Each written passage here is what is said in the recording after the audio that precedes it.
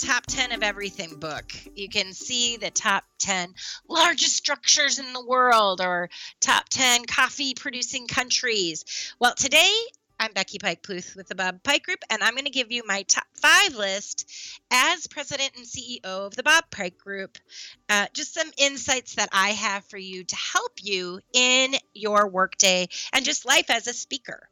Number 1, never check your email after dinner. So it is very easy to get into the habit of walking back to your computer and checking things, feeling the need to respond to something within moments of it coming through.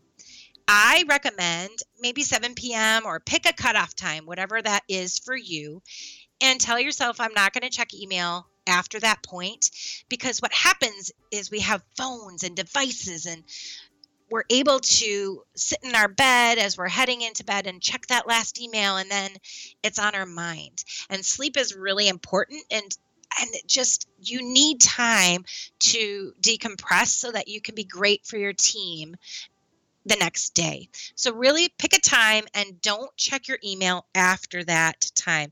I use dinner as my example. Another thing as CEO, people ask, what's the best part of that? Well, it's absolutely the people. As you go through your job, I want to challenge and encourage you, if you're an introvert, to take the time to try to be extroverted a little bit, because it's the people that you meet that make the impact and make the difference for you.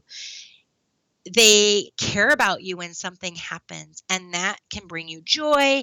It can also bring you a confidant, someone you can share with in that time of need. And so as a leader, the people around you are really important, and building that community is really valuable. Number 3, the world is your oyster, right? It is an opportunity for you to share your knowledge. And I think that as employees, as we train people, we forget sometimes the importance of the words that we use and how we come across. Recently, I didn't have my best presentation ever. Let's just say I was not having a great day. I had a bunch of kids at home. I didn't get great sleep. It wasn't my best performance. On top of all of that, the technology did not go well. So what could I have done differently? Well, I believe that it's important to be a part of associations that your industry provides, because when that happens, you can go to those in your association and just kind of get encouragement and approval, and it's okay, I've done that too.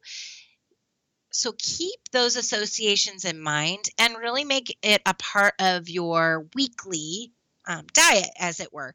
I oftentimes will post on National Speakers Association, whether it's a Instagram, a Twitter account, or Facebook is my preferred method. You need to just take a minute to interact so that when you do fail in some way, we're failing forward. My 4th one is you are in a complex position. As a leader, it's easy to get into some of the depths of despair at times, and we sometimes don't look back. And it's important to look back so that we can improve for the future. And so it is complex what you're doing. And I find that some of the best work I did today, I look back and I'm like, oh my gosh, I did something similar to that 5 years ago. Why didn't I just listen back to what I've done in the past and make it even better and build on it? So don't forget that amidst all the complexity of your job and your work, that you can look back and find the great things that you've done to be able to draw from that. My final thought as I am leading a company is that it isn't immediately gratifying. It is a marathon and not a sprint. I love having the role and being a leader, but I need to make sure that I keep focused and motivated, because when you're a leader, you sometimes won't get the encouragement, the praise, the approval in the form of a letter or an email or a conversation. And so remember, it is that marathon. Take it slow and steady. Build those relationships. Invest in your surroundings and in any form of an association. If you haven't already, take the time today. Find one that you can be a part of to be able to get that encouragement and that praise for what you're working on in these complex times.